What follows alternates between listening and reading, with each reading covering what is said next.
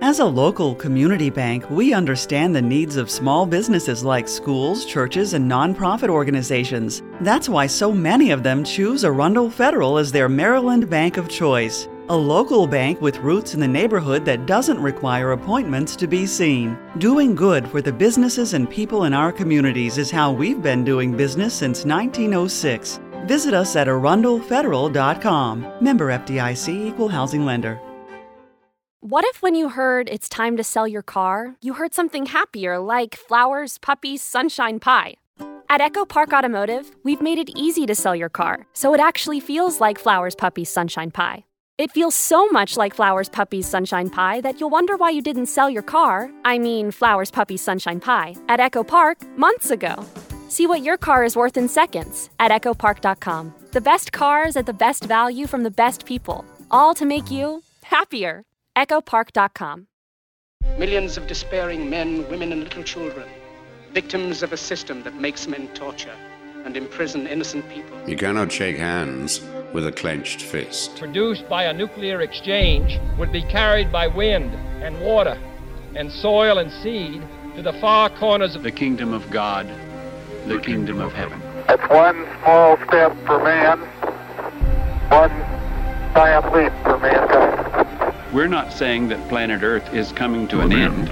We're saying that planet Earth is about to be refurbished, spaded under, and have another chance to serve as a garden for another civilization. Most of the people in here are just your reflections. They're your mistakes. 1776 will commence again if you try to take our firearms. 1 million of the planet's 8 million species are threatened. You are what you repeatedly do. Therefore, excellence ought to be a habit, not an act. Your lives and the credibility of the United Nations is at stake. Epstein didn't kill himself. The reason this is such an interesting time is not only because we're on the threshold of the end of this civilization. They're trying to take you out with bullshit. The experience of the past 2 years has proven beyond doubt that no nation can appease the Nazis. To those who can hear me, I say, do not despair. The misery that is now upon us is but the passing of greed, the bitterness of men who fear the way of human progress. The hate of men will pass, and dictators die, and the power they took from the people will return to the people. And so long as men die, liberty will never perish. In the language of the U.S. Department of Defense, these are unidentified aerial phenomena. Roswell's a very interesting place with a lot of people that would like to know what's going on. There is very compelling evidence that we may not be alone. This is the Garden of Doom. Welcome everyone into Garden of Doom. This week we have our guest Phil Brown. He's a lot of things. I'm gonna read you his bio, and you're gonna think that you're on the wrong show. You're gonna think you're in Garden Views because the beginning part of it reads a lot like one of my guests for Garden Views would be. Anyway, Philip Raymond Brown. He lives in Colorado with his wife and 4 children and 2 good dogs, which is great. You don't want to have a bad dog. We learned in Guardians of the Galaxy 3 how that can traumatize a dog.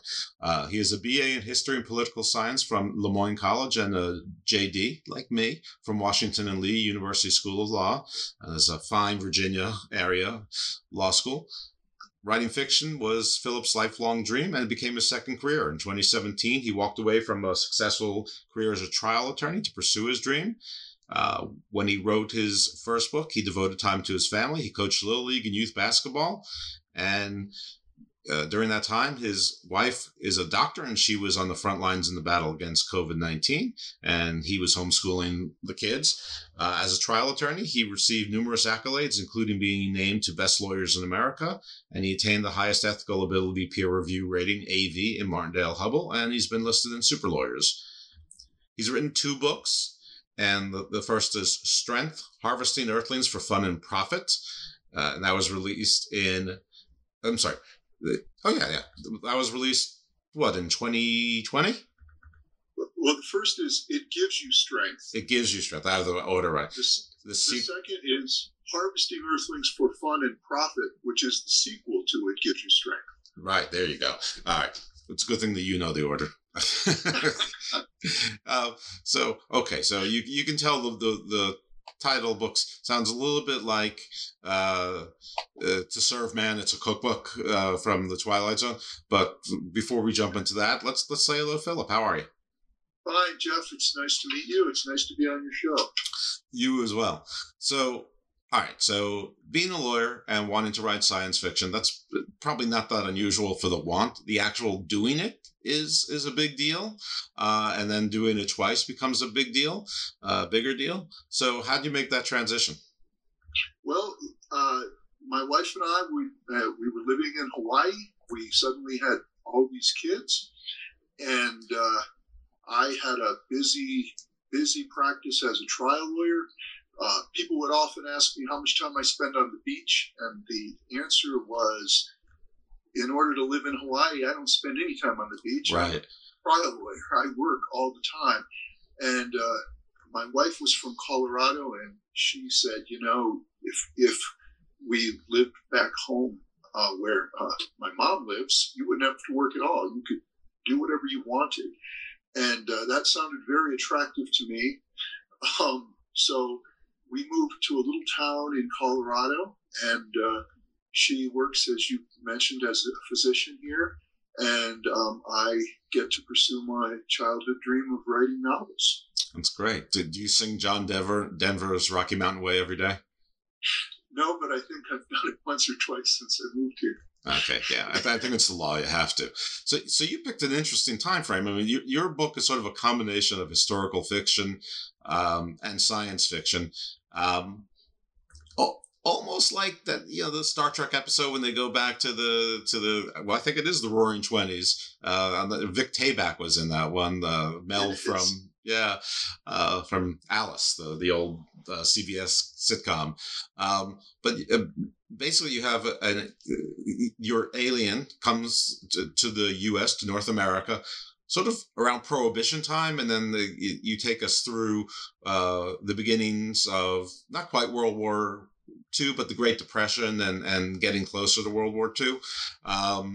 But mostly focusing on Prohibition times. And then it's important because one of your main characters is, he's ravaged his body through alcohol abuse. And he's involved with the mob and stuff like that. And he becomes a host, and it sort of becomes almost like a Venom kind of situation in the Spider-Man books, where it's just like a symbiotic relationship, but what one needs the other, and the other one sort of needs the human needs the alien sort of to live, because he's otherwise he's going to die, and the alien needs the human to get to his to meet his task. But there's a whole world behind that. So why don't you give us like a bit of an overview as to sort of the plot points, the main characters, and what made you think of this? All right. So It Gives You Strength is in essence a battle between two gangsters, as you point out. One is a historically accurate gangster, Legs Diamond. Mm-hmm. Legs Diamond lived and died in upstate New York and was trying to take over the smuggling route from Canada down to New York City. If he had stayed in New York City, there's no doubt the much more powerful gangsters had already given the approval to have him killed. So he moved to upstate New York and tried to take the smuggling routes from the upstate New York bootleggers. My good-hearted, heroic gangster, mobster, was my Mike Kelly character. Now, that character was modeled loosely after my grandfather, who was a gangster, bootlegger in upstate New York. Nowhere near as successful as the Mike Kelly character I create, mm-hmm. but there definitely is the battle between good and evil, as is represented in every good novel, and in almost every novel, you need the storyteller or the observer to notice all of the absurd things going on, And it took me the longest time to decide who my absurd observer was going to be. And I decided to use the alien from a far more advanced race. It all fell together in this novel that was released in 2020. It Gives You Strength. Were you trying to write a historical fiction novel with an observer to note the absurdity, or were you trying to write a science fiction novel, or did your muse sort of take over and it just turned into what it turned into? The first draft was a historical fiction novel, and it didn't turn out as lighthearted as I hoped. It was more depressing. Oh. And my wife read it and said, "Really, you want to make it? You want this to be that sad?" And I took that as, "No, I don't want it to be that sad. Sit down and try again." And I invented the whole alien race and the battle between the good and evil. And I retained much of the ideas from the first draft. I just made it, I think, more entertaining. Yeah, it almost has the flavor of British science fiction in that where you have sort of the visitor, and they've got their own problems in their own world, but they're sort of sucked into another world of its own problems and its own world, which really is the telltale. Elmore Leonard probably made that famous in American literature, but the main character being as flawed as he is, and his health being so poor, and then almost getting like these superpowers basically through the symbiotic relationship. It reminded me a bit of a series of books I read when I was a kid. I think the author was Stephen Donaldson, and they were called The Chronicles of Thomas Covenant. And I was wondering if you read those. I'm not familiar with those books, but they sound interesting. My recollection says they were. Whether or not they hold up as an adult, I don't know. But Thomas Covenant was in our world. He was horrible. He was a leper, and he was very angry about it. I think he might have been a murderer or a rapist or something like that. He was terrible, and he was, because he was a leper, he was missing like some of his fingers. But somehow he got transported to this other world where, he was almost like their prophecy, and he was like wizard. It was almost like the greatest American hero. He didn't quite know how to use the powers, and but without the comedy. But he was the reluctant hero, and in the other world he was terrible, shunned, and all that. But when he got transported to the fantasy world, which who knows what was fantasy and what was real.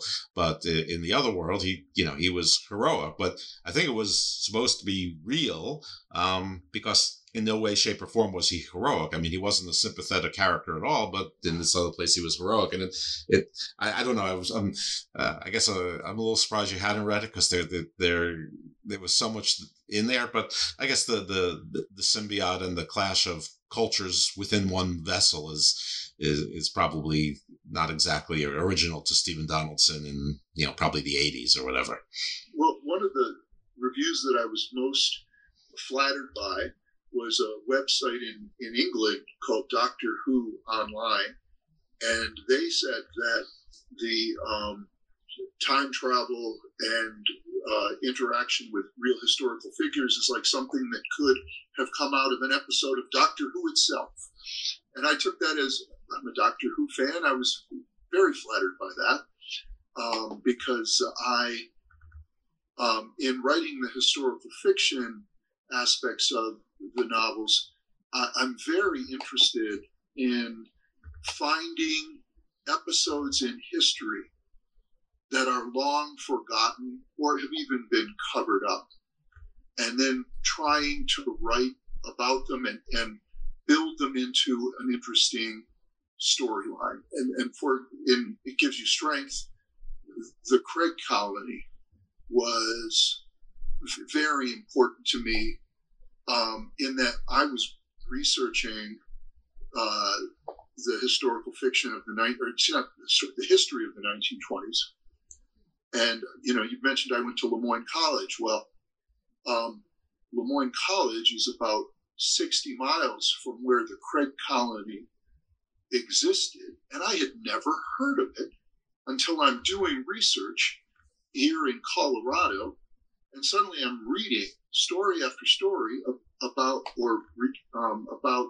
this colony where people with seizure disorders were basically sent to live their lives in New York State from 1904 to 1968. Wow. Who's ever heard? We would never think that could happen in America.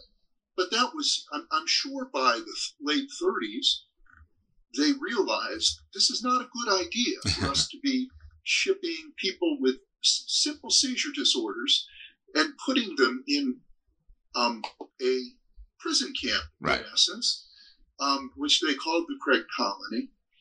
And they had no idea how to actually treat people with seizure disorders. They had what they did is they decided that if they worked them really hard and got the people with seizure disorders tired enough, when they did have a seizure, they wouldn't have a lot of strength to hurt themselves.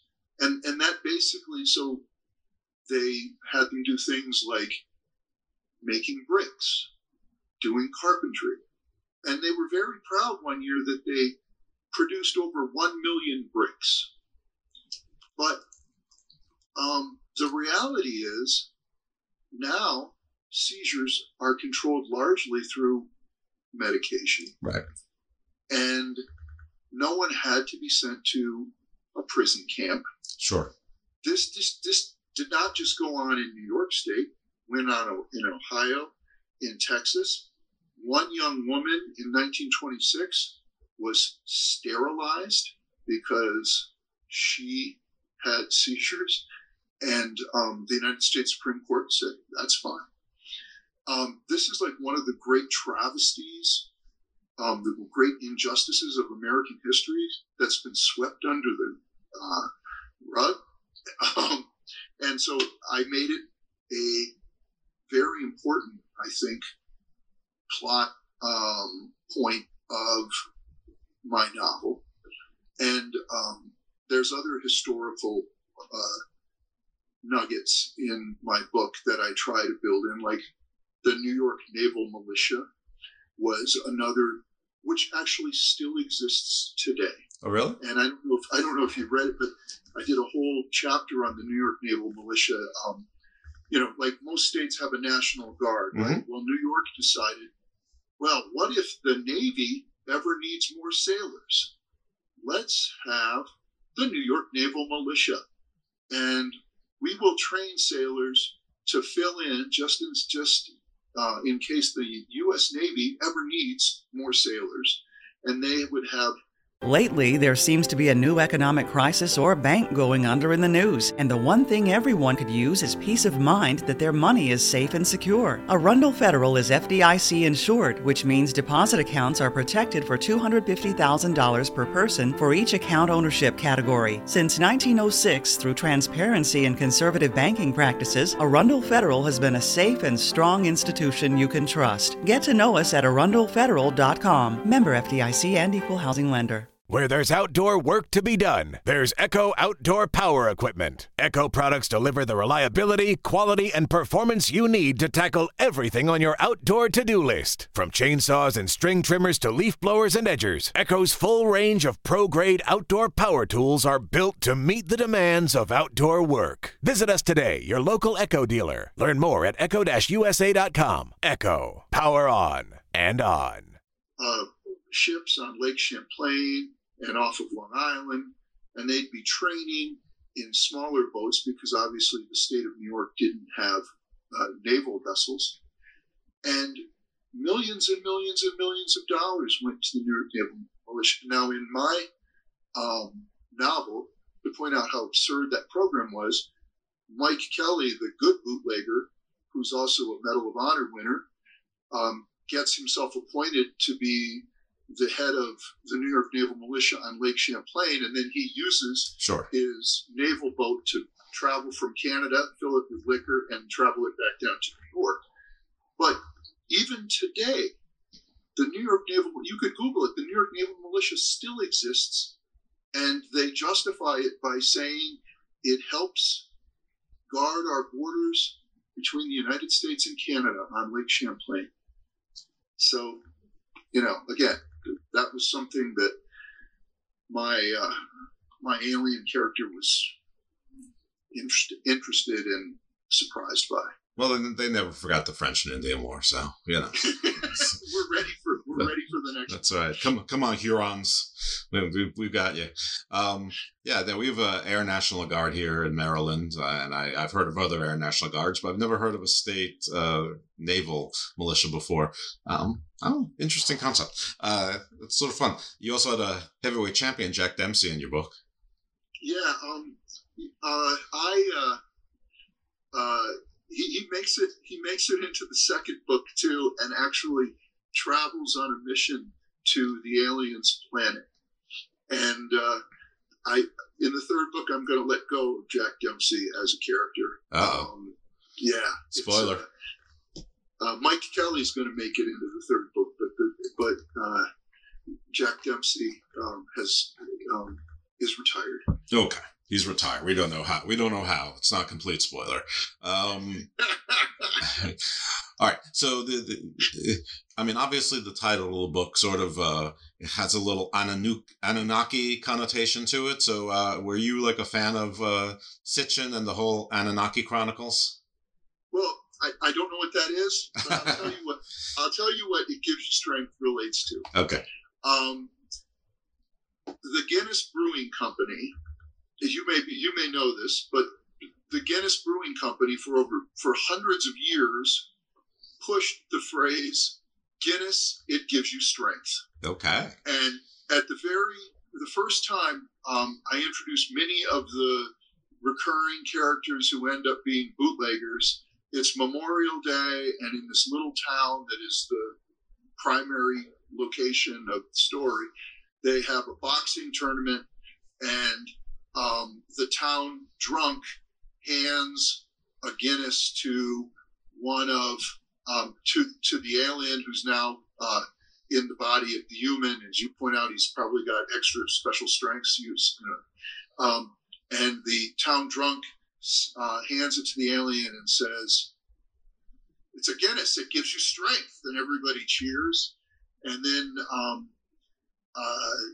I try to stress the strength others are given. There's a priest in the town who draws his strength from religion. The alien, of course, draws his strength from technology. And Legs Diamond draws his strength from violence. And that's a recurring theme through the book. But it starts with the town drunk, the G-Man, handing the beer to the alien character and saying, "It's a Guinness. It gives you strength." Wow.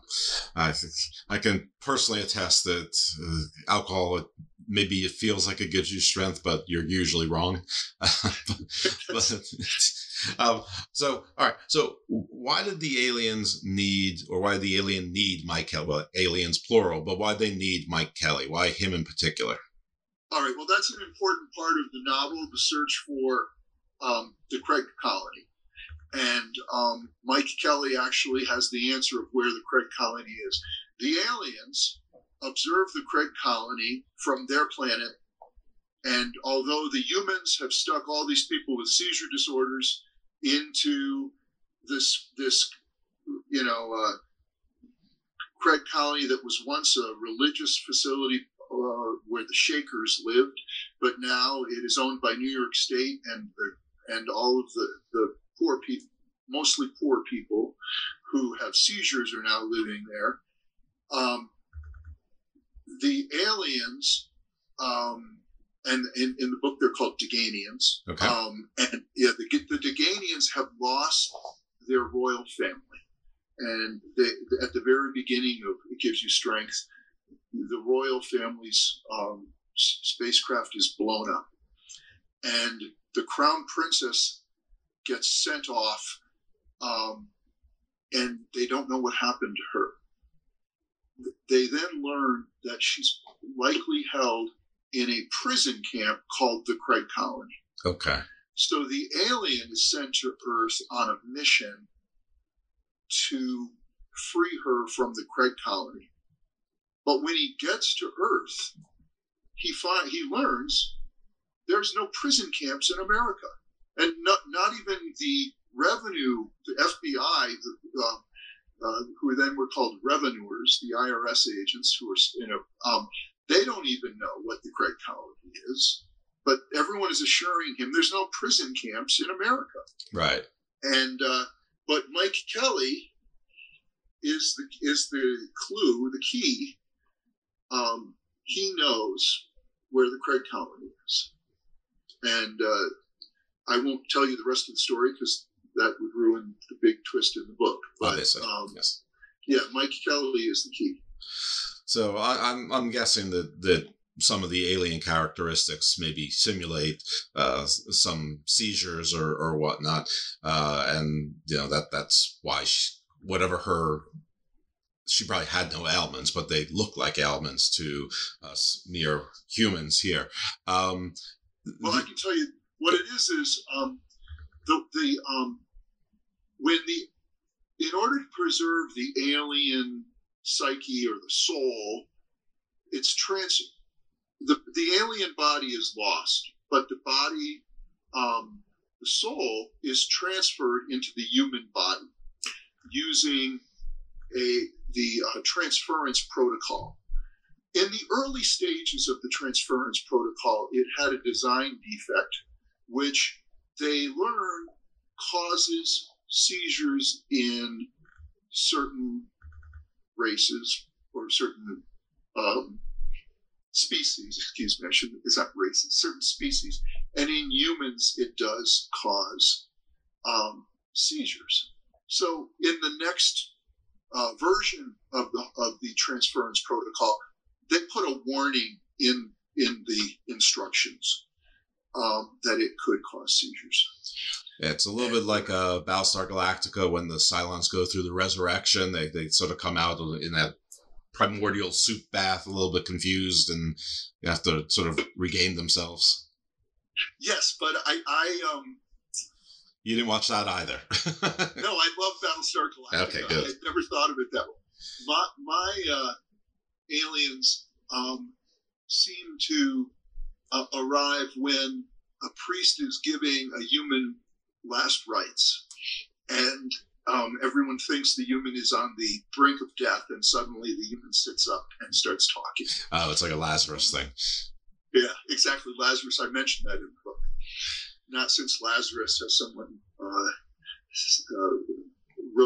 risen from the dead so quickly. Yeah, I was thinking sort of Exorcist kind of, epileptic seizures, often were thought of as possessions, that might be the same thing, and sounds, it's a little similar to that. There was something else I was thinking about where they were used by, the Altered Carbon books, where bodies were sleeves, but the consciousness. Yeah, no, they were terrific books. And the idea that rich people could live forever because their sleeve would just be changed. Right, and we're almost there. Yes. It's just a question whether the AI kills us before we can sort of live with them forever, or whether they tolerate that. I'm very afraid of AI. So but here, let me ask you this question. Sure. This is one I've been pondering recently. I am not a big fan of either political party currently running our country. I'm not a big fan. I think our country our government should just be providing services, and the person providing services should be treating us almost like a business providing services. And so we all think of the evil possible AI that could destroy us.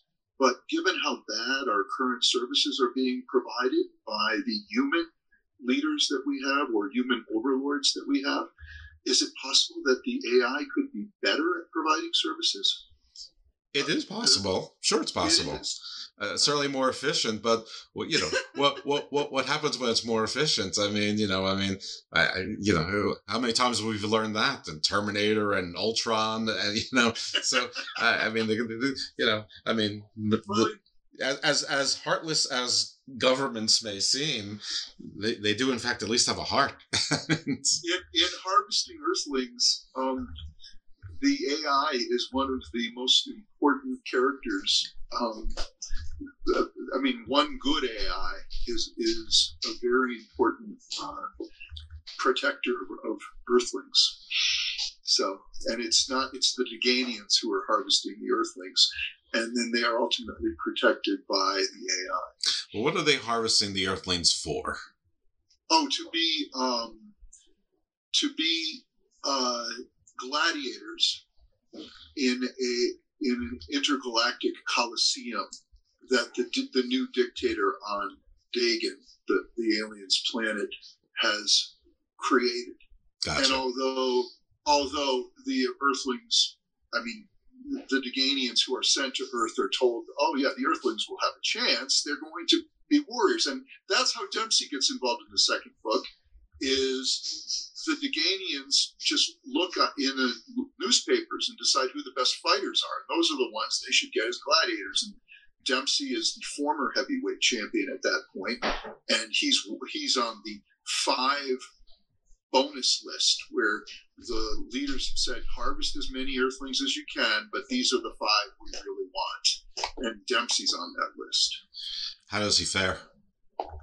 Oh, he ends up going to Dagon, but as a he does okay. He does okay. Well, we know he makes it into the second book. He could make it to the third book, but I don't think he's going to. Okay. Yeah, listen, you never know. He's allowed to retire. He's allowed to retire. That's fine. But, a human boxer does... well, I guess it's humans against humans, right? If they're harvesting them for the Colosseum. It's not like humans against Deganians. No, that they... What it is because they have the transference protocol, you will never die, but your body will be, and then they'll just transfer your life essence into another alien or into a Deganian or into whatever, and so you go on forever and ever fighting in this Colosseum, which is worse than death. Yeah, it sounds pretty bad. Going back to the destruction of the royal family, it was sort of interesting how you set that up, in that we are introduced to a character that's a she. Don't know exactly what she's doing. I mean, me being sort of an MCU guy, of course, I'm picturing sort of like a Captain Marvel or something like that. And then we learn that she's been there for hundreds of years. Who knows how much longer before that hundreds of years started. But basically, she was like a smart bomb, basically waiting. Either just they dispatch smart bombs throughout the star systems, or specifically because they knew that this was a route, and she was waiting there for centuries for her target to get there. Once the target came, she got them, and I just thought that whole segment was interesting, that we got a character, they had personality, they had gender, and then, basically they were just there to go boom. What was sort of at the heart of that thought process? I had written much of the novel with, I was going to surprise everyone at the end of the book why the alien was there. I had grand designs of how this story, this explosion with the lady was going to take place, and there were going to be clues to it up through the whole novel. And my editor said to me, Phil, this is the inciting incident of the whole book. It's got to be in chapter 1. Right. And he was so right. And when I moved it to chapter 1, the whole book came together. was like doing, literary cartwheels, trying to make my idea of the surprise near the end of the book work. And he just read the thing and said, make it chapter 1. Right. Oh, that's a good idea. I'll make it chapter 1. And that was kind of, at that point that I wrote this, I had the whole concept that the aliens looking down at, these aliens who were far more powerful than us and far more intelligent than us, are searching the galaxies for any remnant of their royal family, and they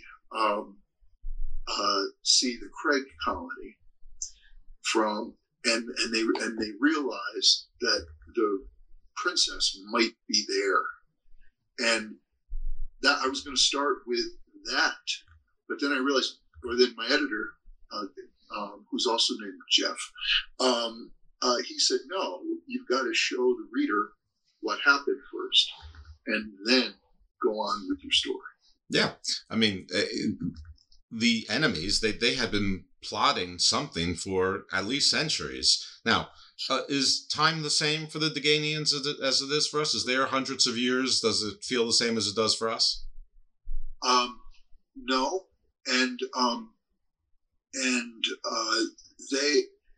I don't want to spoil the surprises in the second book, but let me say this: Lady Melanie, that's the smart bomb. Lady Melanie reappears at great length in the second book. You not only see Lady Melanie again, but you learn that there are still tens of thousands of Lady Melanie's kind, who she refers to as her brothers and sisters. And they're an important part of the second book. And much of the second book is about their redemption. Yeah, what's turning them. Redemption is an important part. Redemption is an important theme for me, and I think they get their redemption in the second book. Sure, it's like pro wrestling. We got to turn the heels into faces, and they're going to become like the Riders of Rohan or something. There you go. I can feel that's good. Excellent. They're AI with hearts of gold. So yeah. So you're an AI. You're a technology optimist, aren't you? Where there's outdoor work to be done, there's Echo Outdoor Power Equipment. Echo products deliver the reliability, quality, and performance you need to tackle everything on your outdoor to-do list. From chainsaws and string trimmers to leaf blowers and edgers, Echo's full range of pro-grade outdoor power tools are built to meet the demands of outdoor work. Visit us today, your local Echo dealer. Learn more at echo-usa.com. Echo. Power on and on. Meet Nate. By day, he works in IT, but when he gets on the bike, he becomes Nature Nate. An outdoorsy type with his head in the clouds and a week's supply of trail mix in his cargo pants. Nature Nate leaves no trace, except for native wildflowers. If a tree falls in the forest, he'll help it get back up. And Nature Nate rides with Geico, because getting specialty coverage for his motorcycle is the natural choice. Geico Motorcycle, expert coverage for both your sides. I'm an optimist in everything. Yeah, that's nice. That's a great thing. What do you do in a Garden of Doom? I wanted to tell you that when I came on right away. And that's one of the things one of the real problems I have right now with our government is so much of both political parties is about give us money, vote for us, or 20, 30 years from now, the world could come to an end. And it's like, wait a minute, this, our species has been around for 1 million years, and the world's going to come to end in the next 20 years. That's kind of narcissistic, isn't it? Yeah. This species has adapted for millennia after millennia, and we're suddenly going to fall apart because I didn't send you money? I don't think so. Right. I tried to stay away from politics on this show, but I'm going to give this one idea because it sort of feeds off something you just said. And I really think it's actually non-controversial. I think it's completely non-partisan. And depending on whatever, some people think that restacking the Supreme Court is the most important thing, or having term limits is the most important thing, or gun control is the most important thing, or abortion is the most important thing on either side of it, or whatever it is. And immigration, whatever people think is the most important of their top 7 issues. When you actually poll the American people, there tends to be somewhere between 2/3 to 80% agreement on some big principles, and they almost never seem to make it into legislation. And I think the thing is money. That is the problem, and that's sort of what you said. And I think that there's an easy fix to that. Now, by easy, I mean simple. I don't mean it'll be easy to do. It's hard to do. But all of these other things that I mentioned, and probably 1,000 other things that people could mention, are just as hard to do. So if you could fix this one thing, I think we'd actually get closer to a truly representative government, and that is make all national elections publicly financed, no exceptions, no loopholes, no dark money, no nothing. People who break it go to jail, even if we think our prisons are overpopulated. Long terms, and the end. All publicly financing. If you think the problem was a 2-party system, and all of a sudden the 2 parties, they don't have control over anything because they don't have control over the money. Everybody gets, there'd have to be some. You have to get some number of signatures on a petition, or some sort of way to establish, that I can't get on the ballot, unless, 5,500 people, want me to be on the ballot for, I don't know, congressman or senator or president. Maybe you need 1,000 people in each state, something, whatever it is, some objective standard to get there. But even then you would get some sort of national stipend. You can do that. And that's it. Can't even use your own money. End of story. And I think once you take money out of the equation, a lot of other things will get fixed by that, but you would actually get a representative government. People actually have to be responsive to the majority of the voters in their districts, which I think most of us are more similar than we are apart. And where we're different, I think that we could mostly say, I could live with that. I think most people are like, yeah, I'm really against X, but I can live with X minus B. It'll be fine, so that we go along as a country. Anyway, that's the end of my little political spiel on that. And I think that most everyone would agree with you. And again, as I say, I'm like an eternal optimist. Good. And I sometimes wonder, just as some people are clinically depressed and they just are depressed and they need medication so that it controls their depression. I wonder if others are born optimistic, because I have just been so lucky my whole life. Oh, absolutely. Yeah. There's nature and nurture. It's not that some people are just born happy and stay that way, and then that's great. I'm jealous of those people. Actually, I'm actually a closet happy person, because I just like to be dour. It's just it's my shtick. Eddie. Anyway, and my books. You said what am I doing on the Garden of Doom? There's some apocalyptic. The first one deals with it gives you strength, deals with prohibition.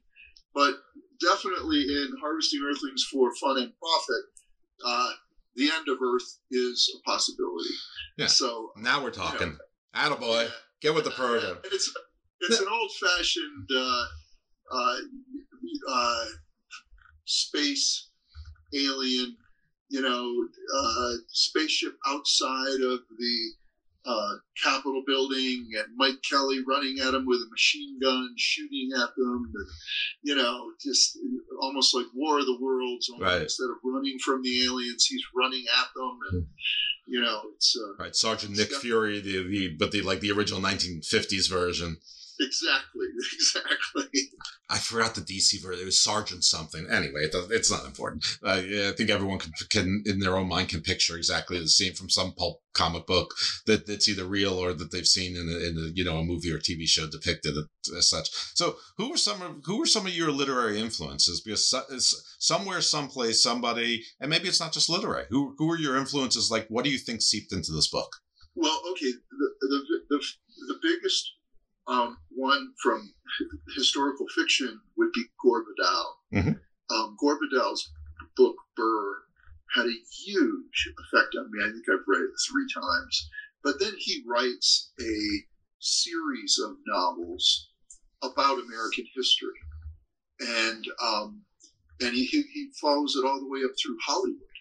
So that's what I'm trying to do with where it gives you strength, deals with the Prohibition era. Harvesting Earthlings deals with the Great Depression and that era. And the next book, unnamed, but I'm well into it, deals with World War II era America. And then I will decide whether I'm going to put this series to rest or all along I've planned to do 3 books and in this series and then move on to something else. So yeah, we'll see. I've enjoyed these. But so Gore Vidal, John Irving, as far as just writing novels and the structure of novels and the way introducing rich characters and foreshadowing events and just writing absurdities that then somehow all get pulled together at the end. That's the map that I try to follow when I write.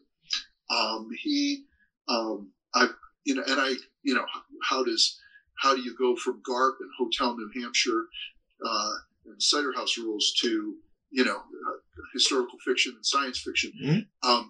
They aren't the same, but the structure of my chapters and the way I write and try to write is definitely a homage to John Irving. I loved, he's still not living, but he just wrote his final book, I believe.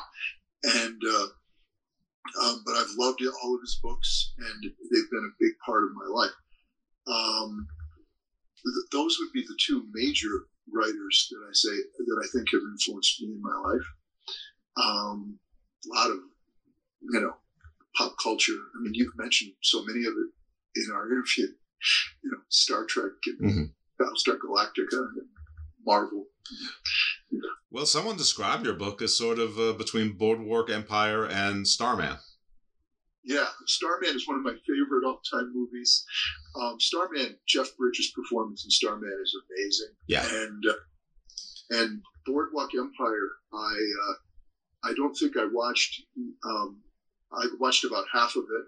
I've never watched the whole thing, but I was complimented by that. I know that it was considered great television. I've just never seen all of it. Yeah, it's a solid show. I think it's worth it if you ever have the time, but it sounds like you're probably pretty busy. If you ever get writer's block, maybe that's not the worst use of time. I saw on the list Children of Time, and I'm gesturing to my right because Children of Time is sitting there right on my bookshelf, right below to my right and down. And to my great embarrassment, I have not read it yet. And it's been sitting there for like 20 years. It's like I always want to read it, and reading gets harder and harder to do. And then, of course, I've got guests. I have to read the books, and which is not always a chore. It's just it's a lot. There's time. I'm not the fastest reader in the world, but you mentioned that book. So Children of Time. I mean, not that the title tells you the name, but it sort of seems like maybe it might have had some influence. Children of Time. Well, Children of Time is a modern. I mean, I think in the last 4 years or 5 years that came out, and I think I'm older than the writer. I'm not going to remember the author's name. It's Tchaikovsky. Yeah, it's a long name. I didn't know it was that recent. I know it's been sitting on my shelves for about 4. It's more than 4 years. He's now published 2 sequels, and I listened to the sequel on audiobook, and I have not listened to the 3rd one yet, but I understand that the 3rd one's excellent as well.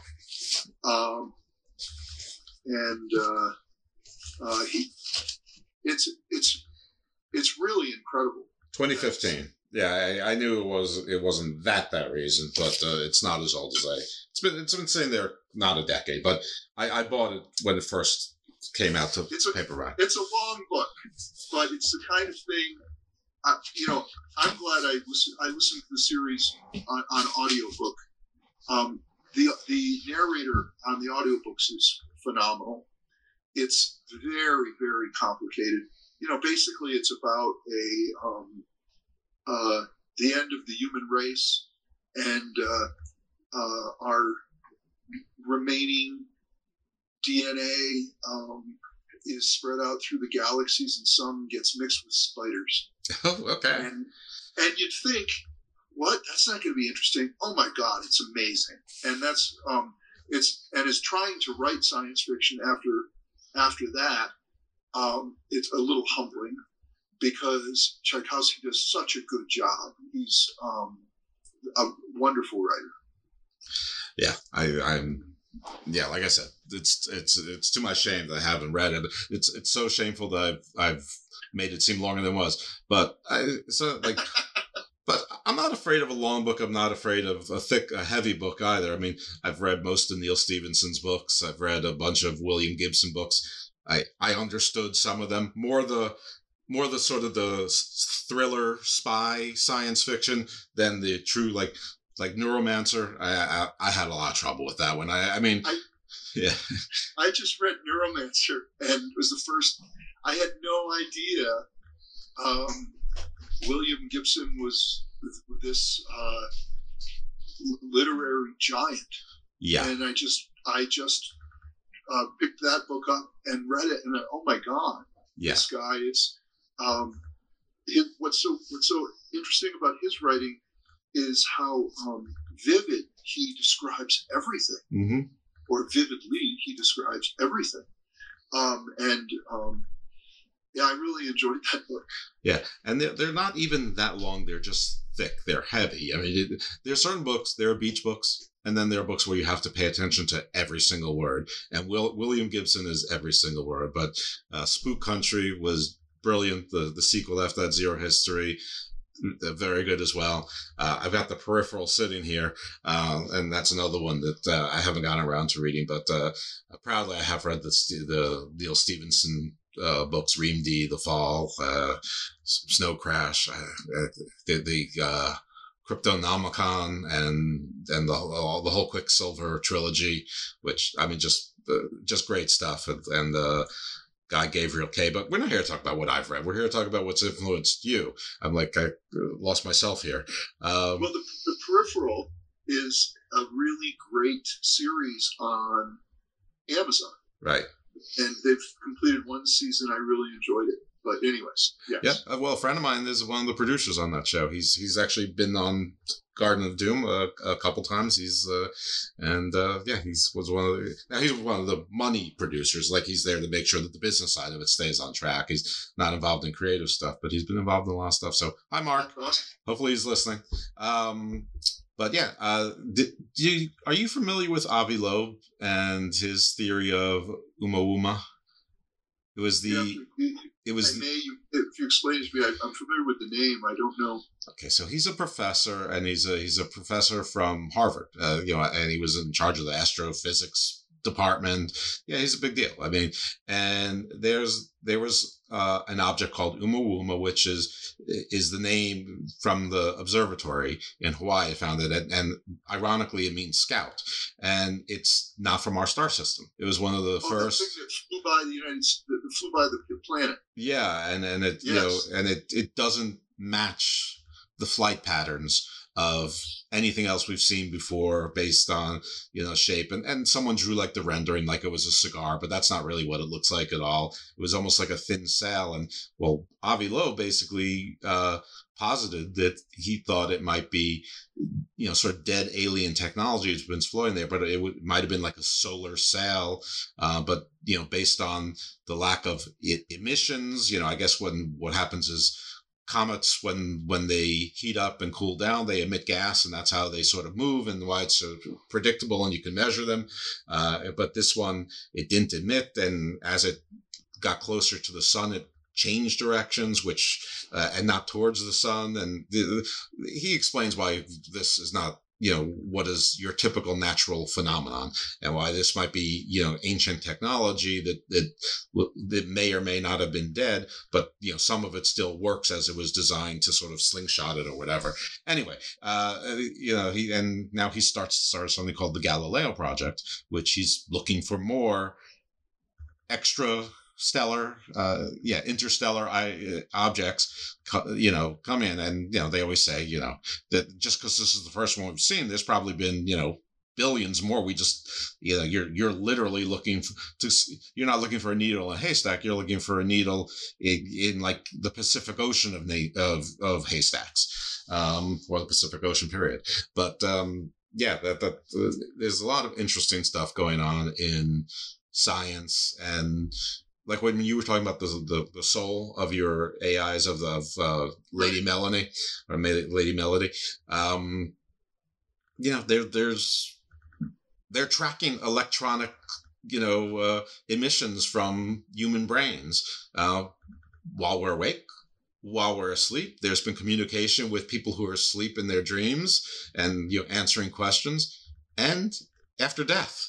And as I've said before on the show, if that's not if one interpretation of that is not a soul, what is? Without being religious, what is it? And people have always said, we are stardust, and then as above, so below. It's like, and all these things is like make sense now. Like boom, the philosophers 10,000 years ago knew this, and I'm just figuring it out now. And I think I'm a fairly bright guy, and maybe some of that is what inspired you to write as well. Well, at the end of it gives you strength. I write what I envisioned was the death of Legs Diamond. There's no doubt he was shot by someone, either the gangland figures or family members of some people that he brutalized, or Albany police. No one really knows. It was never solved. Everyone knows the bed that he died in. So I do a fictional conversation between my alien and Legs Diamond, while Legs Diamond is pleading for the alien to help him. And the alien says, I'm just here as an observer. And Diamond says, what should I do? So, and Diamond goes, well, who's holding me down? The alien says, I don't know, but they don't look like they are going to help you. And Diamond says, what shall I do? And the alien says, if I were you, I'd pray. And then the crime or execution proceeds. But I tried to, in both books, keep religion alive. I don't know how that will end in the third book, or how it will proceed in the third book, but I have, you say there could be something like a soul, even without thinking of religion. I am a religious person. I'm not a religious nut, as people are referred to these days in our society. But I was, I did go to a religious undergraduate school, and I don't think that science and religion are mutually exclusive. Yeah, that's sort of what this show has taught me. Some of it's very different, but not all of it. I want to know, this is like changing in a very different direction, but how do you go from being a lawyer to deciding to become an author? And how do you go about, how do you find a publisher and an editor? Like, what was that process? Well, you're an attorney. Mm-hmm. So you know how physically and mentally challenging it is. And I don't know, what kind of attorney are you? One that can barely put sentences together, obviously, as you can tell from the show.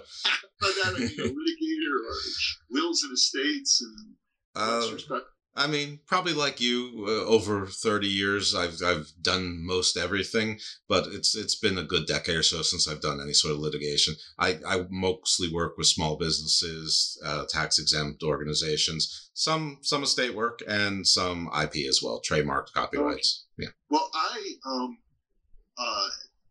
did almost exclusively litigation, civil litigation in Honolulu. And Hawaii is a very, very friendly place. But civil litigation, my former office manager who now does criminal, since I've closed my office, he works with a criminal law firm. He actually tells me that his observation is that civil litigation, the way it was practiced with us, is far more brutal than criminal litigation. I agree 100%. And I was just burnt out. And so when my wife and I talked about the possibility of moving to Colorado, I was all in.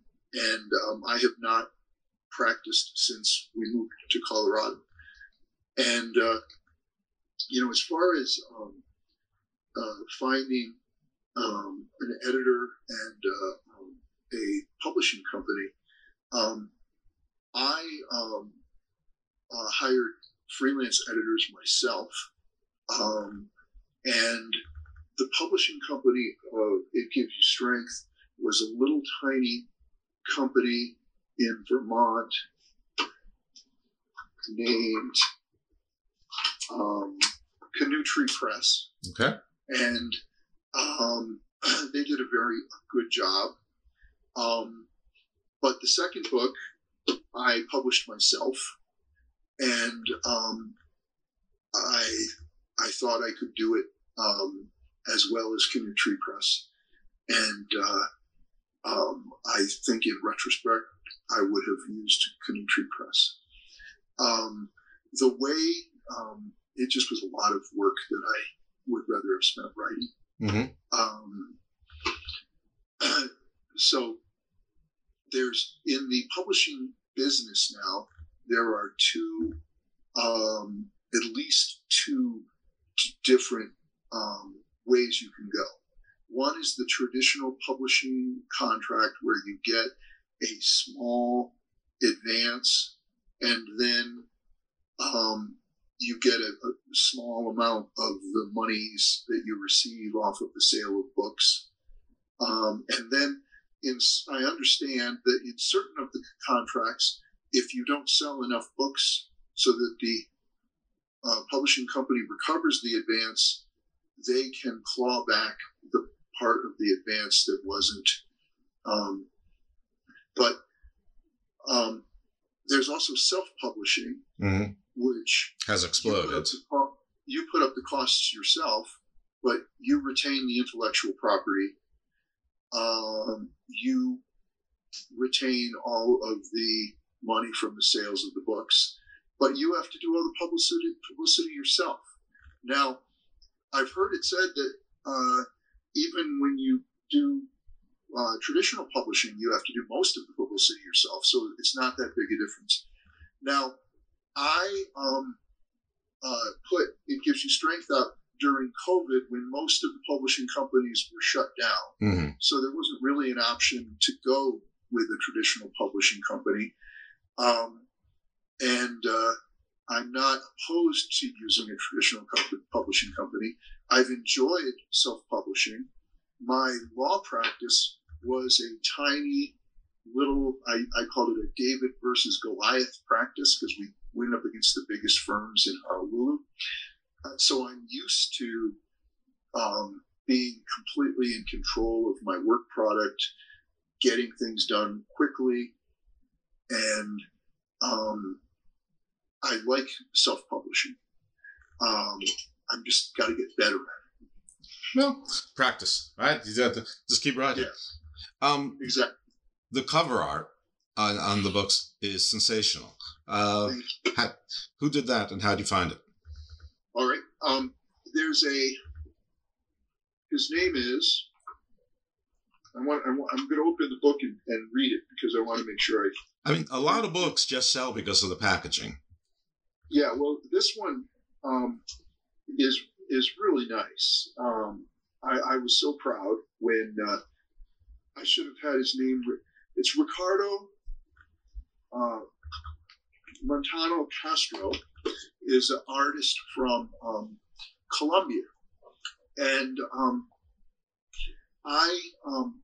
he and I met on a website,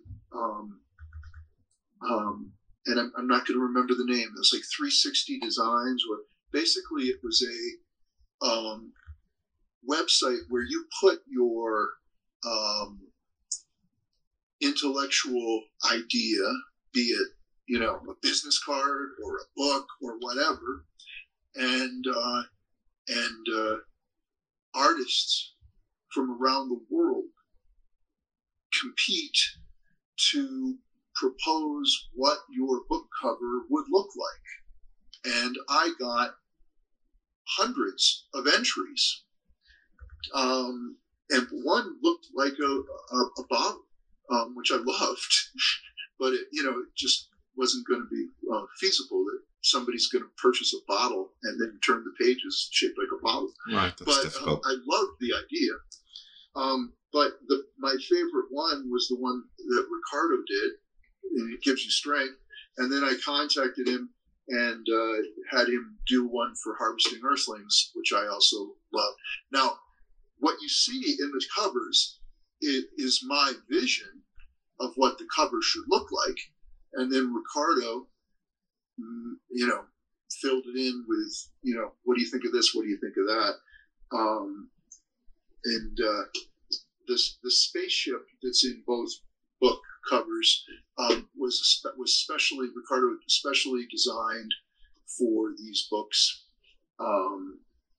Obviously, in the second book, we've got the Capitol building and the American flag because of the fight between Mike Kelly and the aliens that takes place by the Capitol building. What influenced your idea of what the ship should look like? I didn't have nothing. Ricardo sent me one drawing. I showed it to some potential publishers. One of them said it looks too much like another cover that he'd seen before. So I sent it back to Ricardo and said, can you make it look less like this? And he sent this one back, and I liked it better anyways. So we went with this one. Okay. I am sure that there's something that I should have asked you that was pivotal to the story, your story, about the books. You fill in whatever question I should have asked with the proper answer.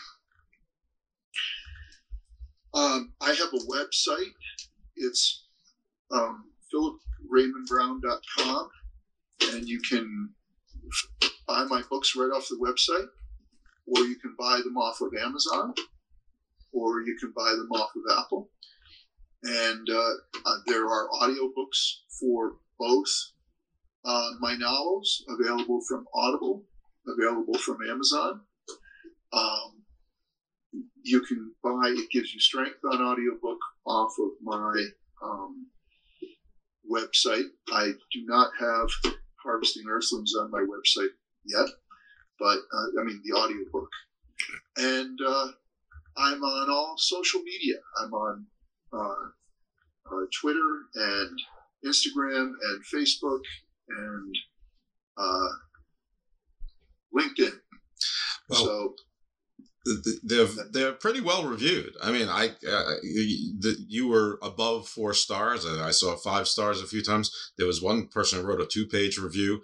I have to believe that they were British, or at least British trained, just the way they wrote and the word choice. So if you're a British science fiction fan, and then I mentioned it sounded a little British science fiction, and then you mentioned the Doctor Who parable story as well.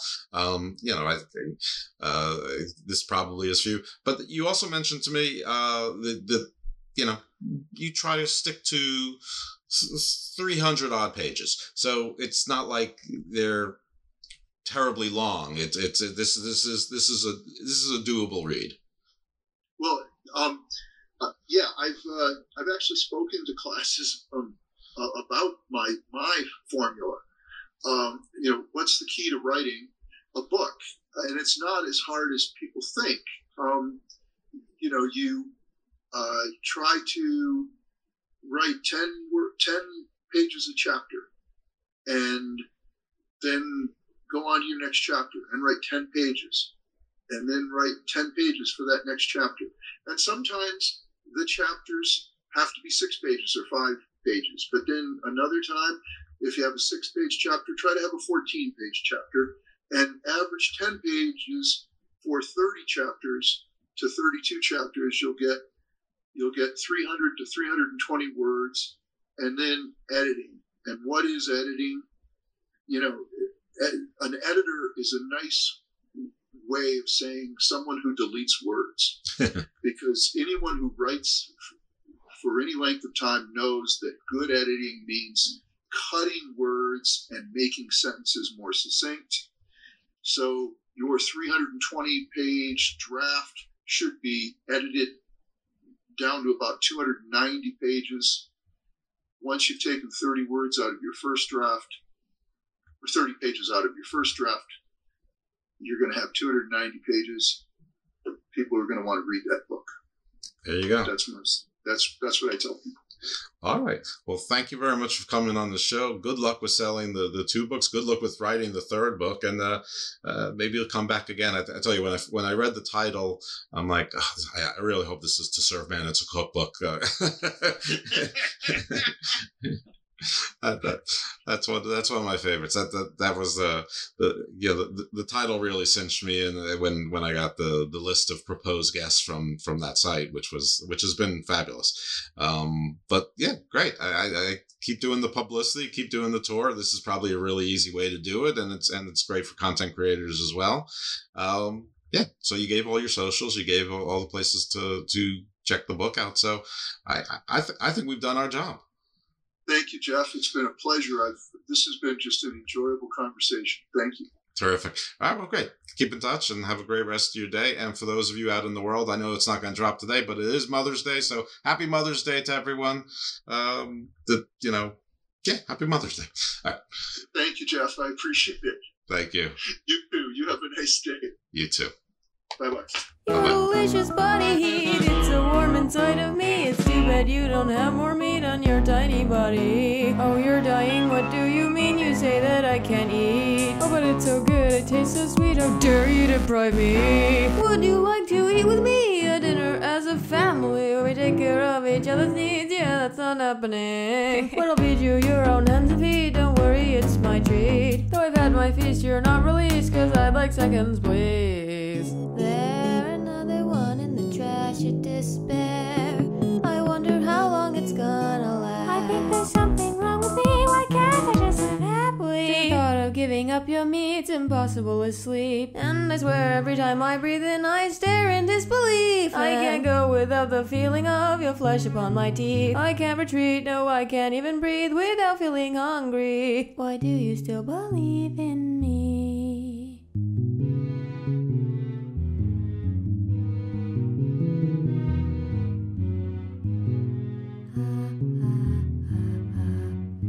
And I'm baffled why you choose to stay with me. You're completely free, yet you refuse to leave.